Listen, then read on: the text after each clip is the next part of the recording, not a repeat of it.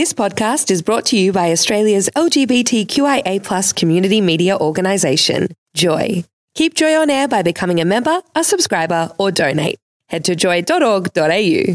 Joy, a diverse sound for a diverse community. Joy Weekend Breakfast with Paul and Ando. Now, Paul, you have been working very hard in the last week. What have you got going on? Well, I am super excited. You know, we talked about Heath Thorpe, the athlete that was going to the World Championships and got to the high bar finals. Well, we've got him with us today. A big joy, warm welcome to Heath Thorpe. Good morning, Heath. Hi, good morning. Thanks for having me.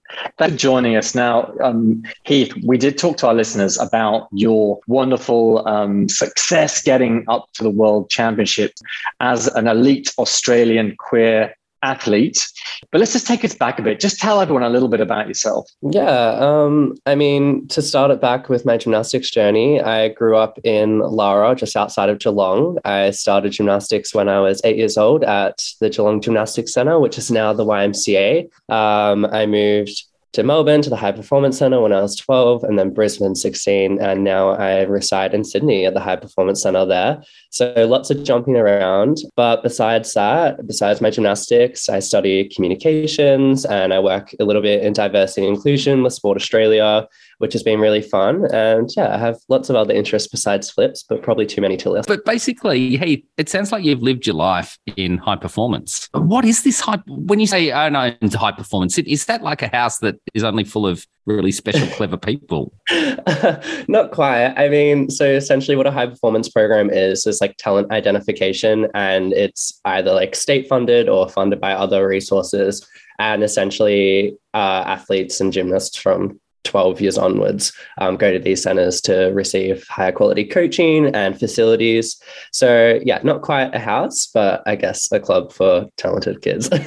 There's something in the fact that I didn't know these things existed, that nobody actually rang me in my childhood. Well, I'm going to say to you, you're missing out on such a big thing here, because I know for a fact, Heath, that you are being sponsored or got a scholarship from the Sport Australia Hall of Fame, who's one of Joy's patrons is Sally Capp, who is a board member there. So it's good to see that you're getting some of the money back from Victoria and from Australia to really put into training. And Ando, he's been working at this since 7 years old. It's like, this isn't just a short-term success. This is like 14 years in the making. It's Phenomenal. Not me and my 3 years of recorder in primary school.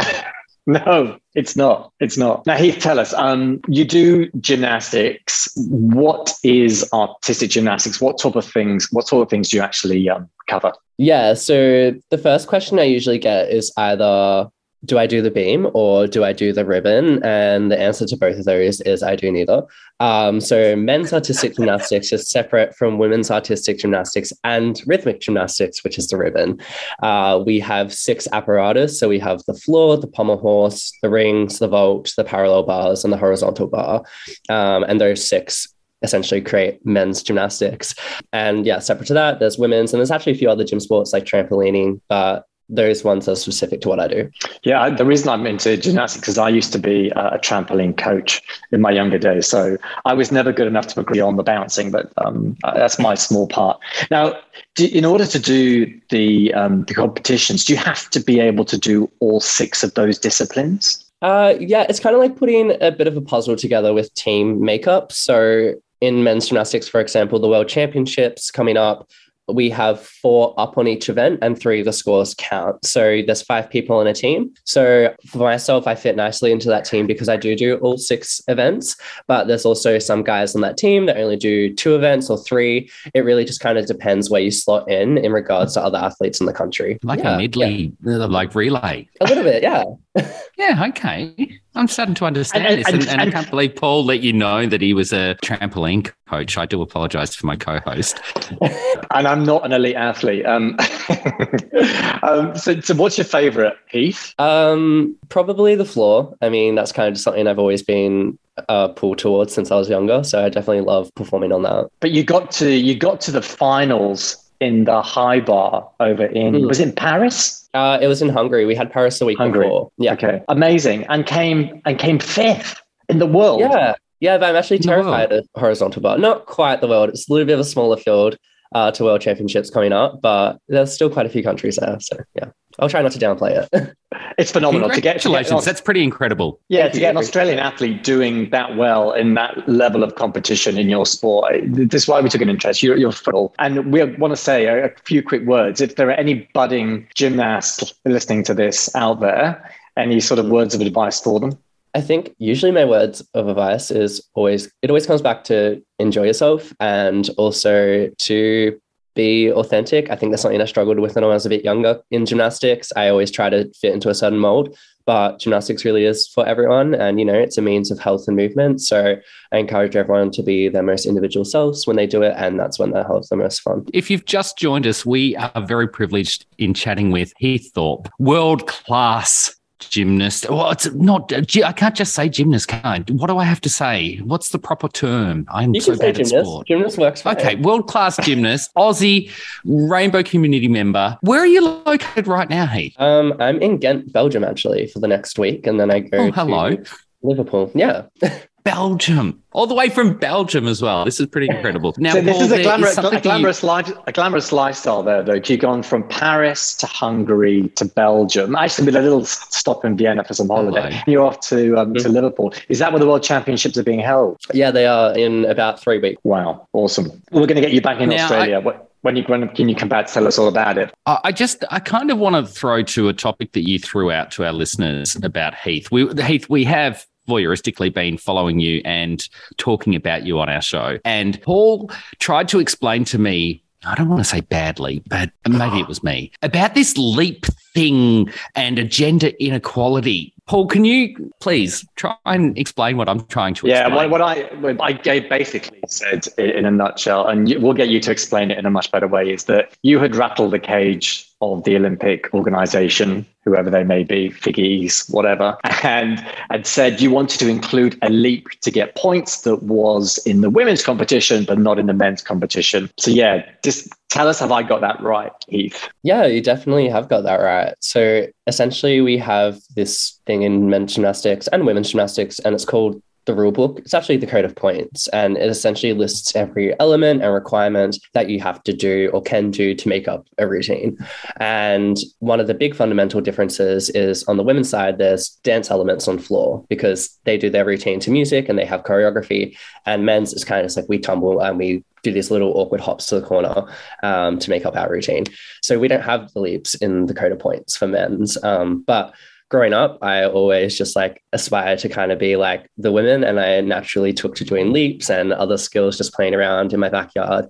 And I guess in the last few years, I kind of asked the question why I couldn't do them in competition as well if I was capable of them. And essentially, it's kind of led to what's become my platform now. And yeah, I tried to submit a leap to the FIG in Paris last week. Unfortunately, got rejected, but I guess, you got to start somewhere. Having seen a lot of floor work, I mean, those leaps have put the art back into artistic gymnastics. I mean, you have got to be applauded for them. Why did they say no? What was the reason? There wasn't too much of a rationale. Essentially, it's just that I don't think it's the direction they want to take men's gymnastics in the next few years. I don't know if that's going to be changed or open to any further ideas. And there's also only so much I'll comment on it as a current athlete. But yeah, it's a bit disappointing. But at the same time, I'm still going to do them if I'm not rewarded for them, and I think I still get the recognition even if it's not from the judges. For our folks following at home, can you explain this? If you had to verbally explain what this leap is, how would you describe it? I guess what you see in ballet, it's technically a tour jeté half, so it's one of the, if you've ever gone to the ballet, you would have seen it. So splits in the air? Is that? Yeah, I don't want to offend. I'm sorry. You kick your leg into the splits and you do I think a 360 turn. So yeah. Not something you accidentally do. I'm on my way to the bathroom and a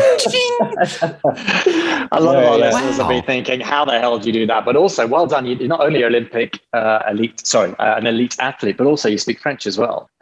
No, I wish I could actually speak French.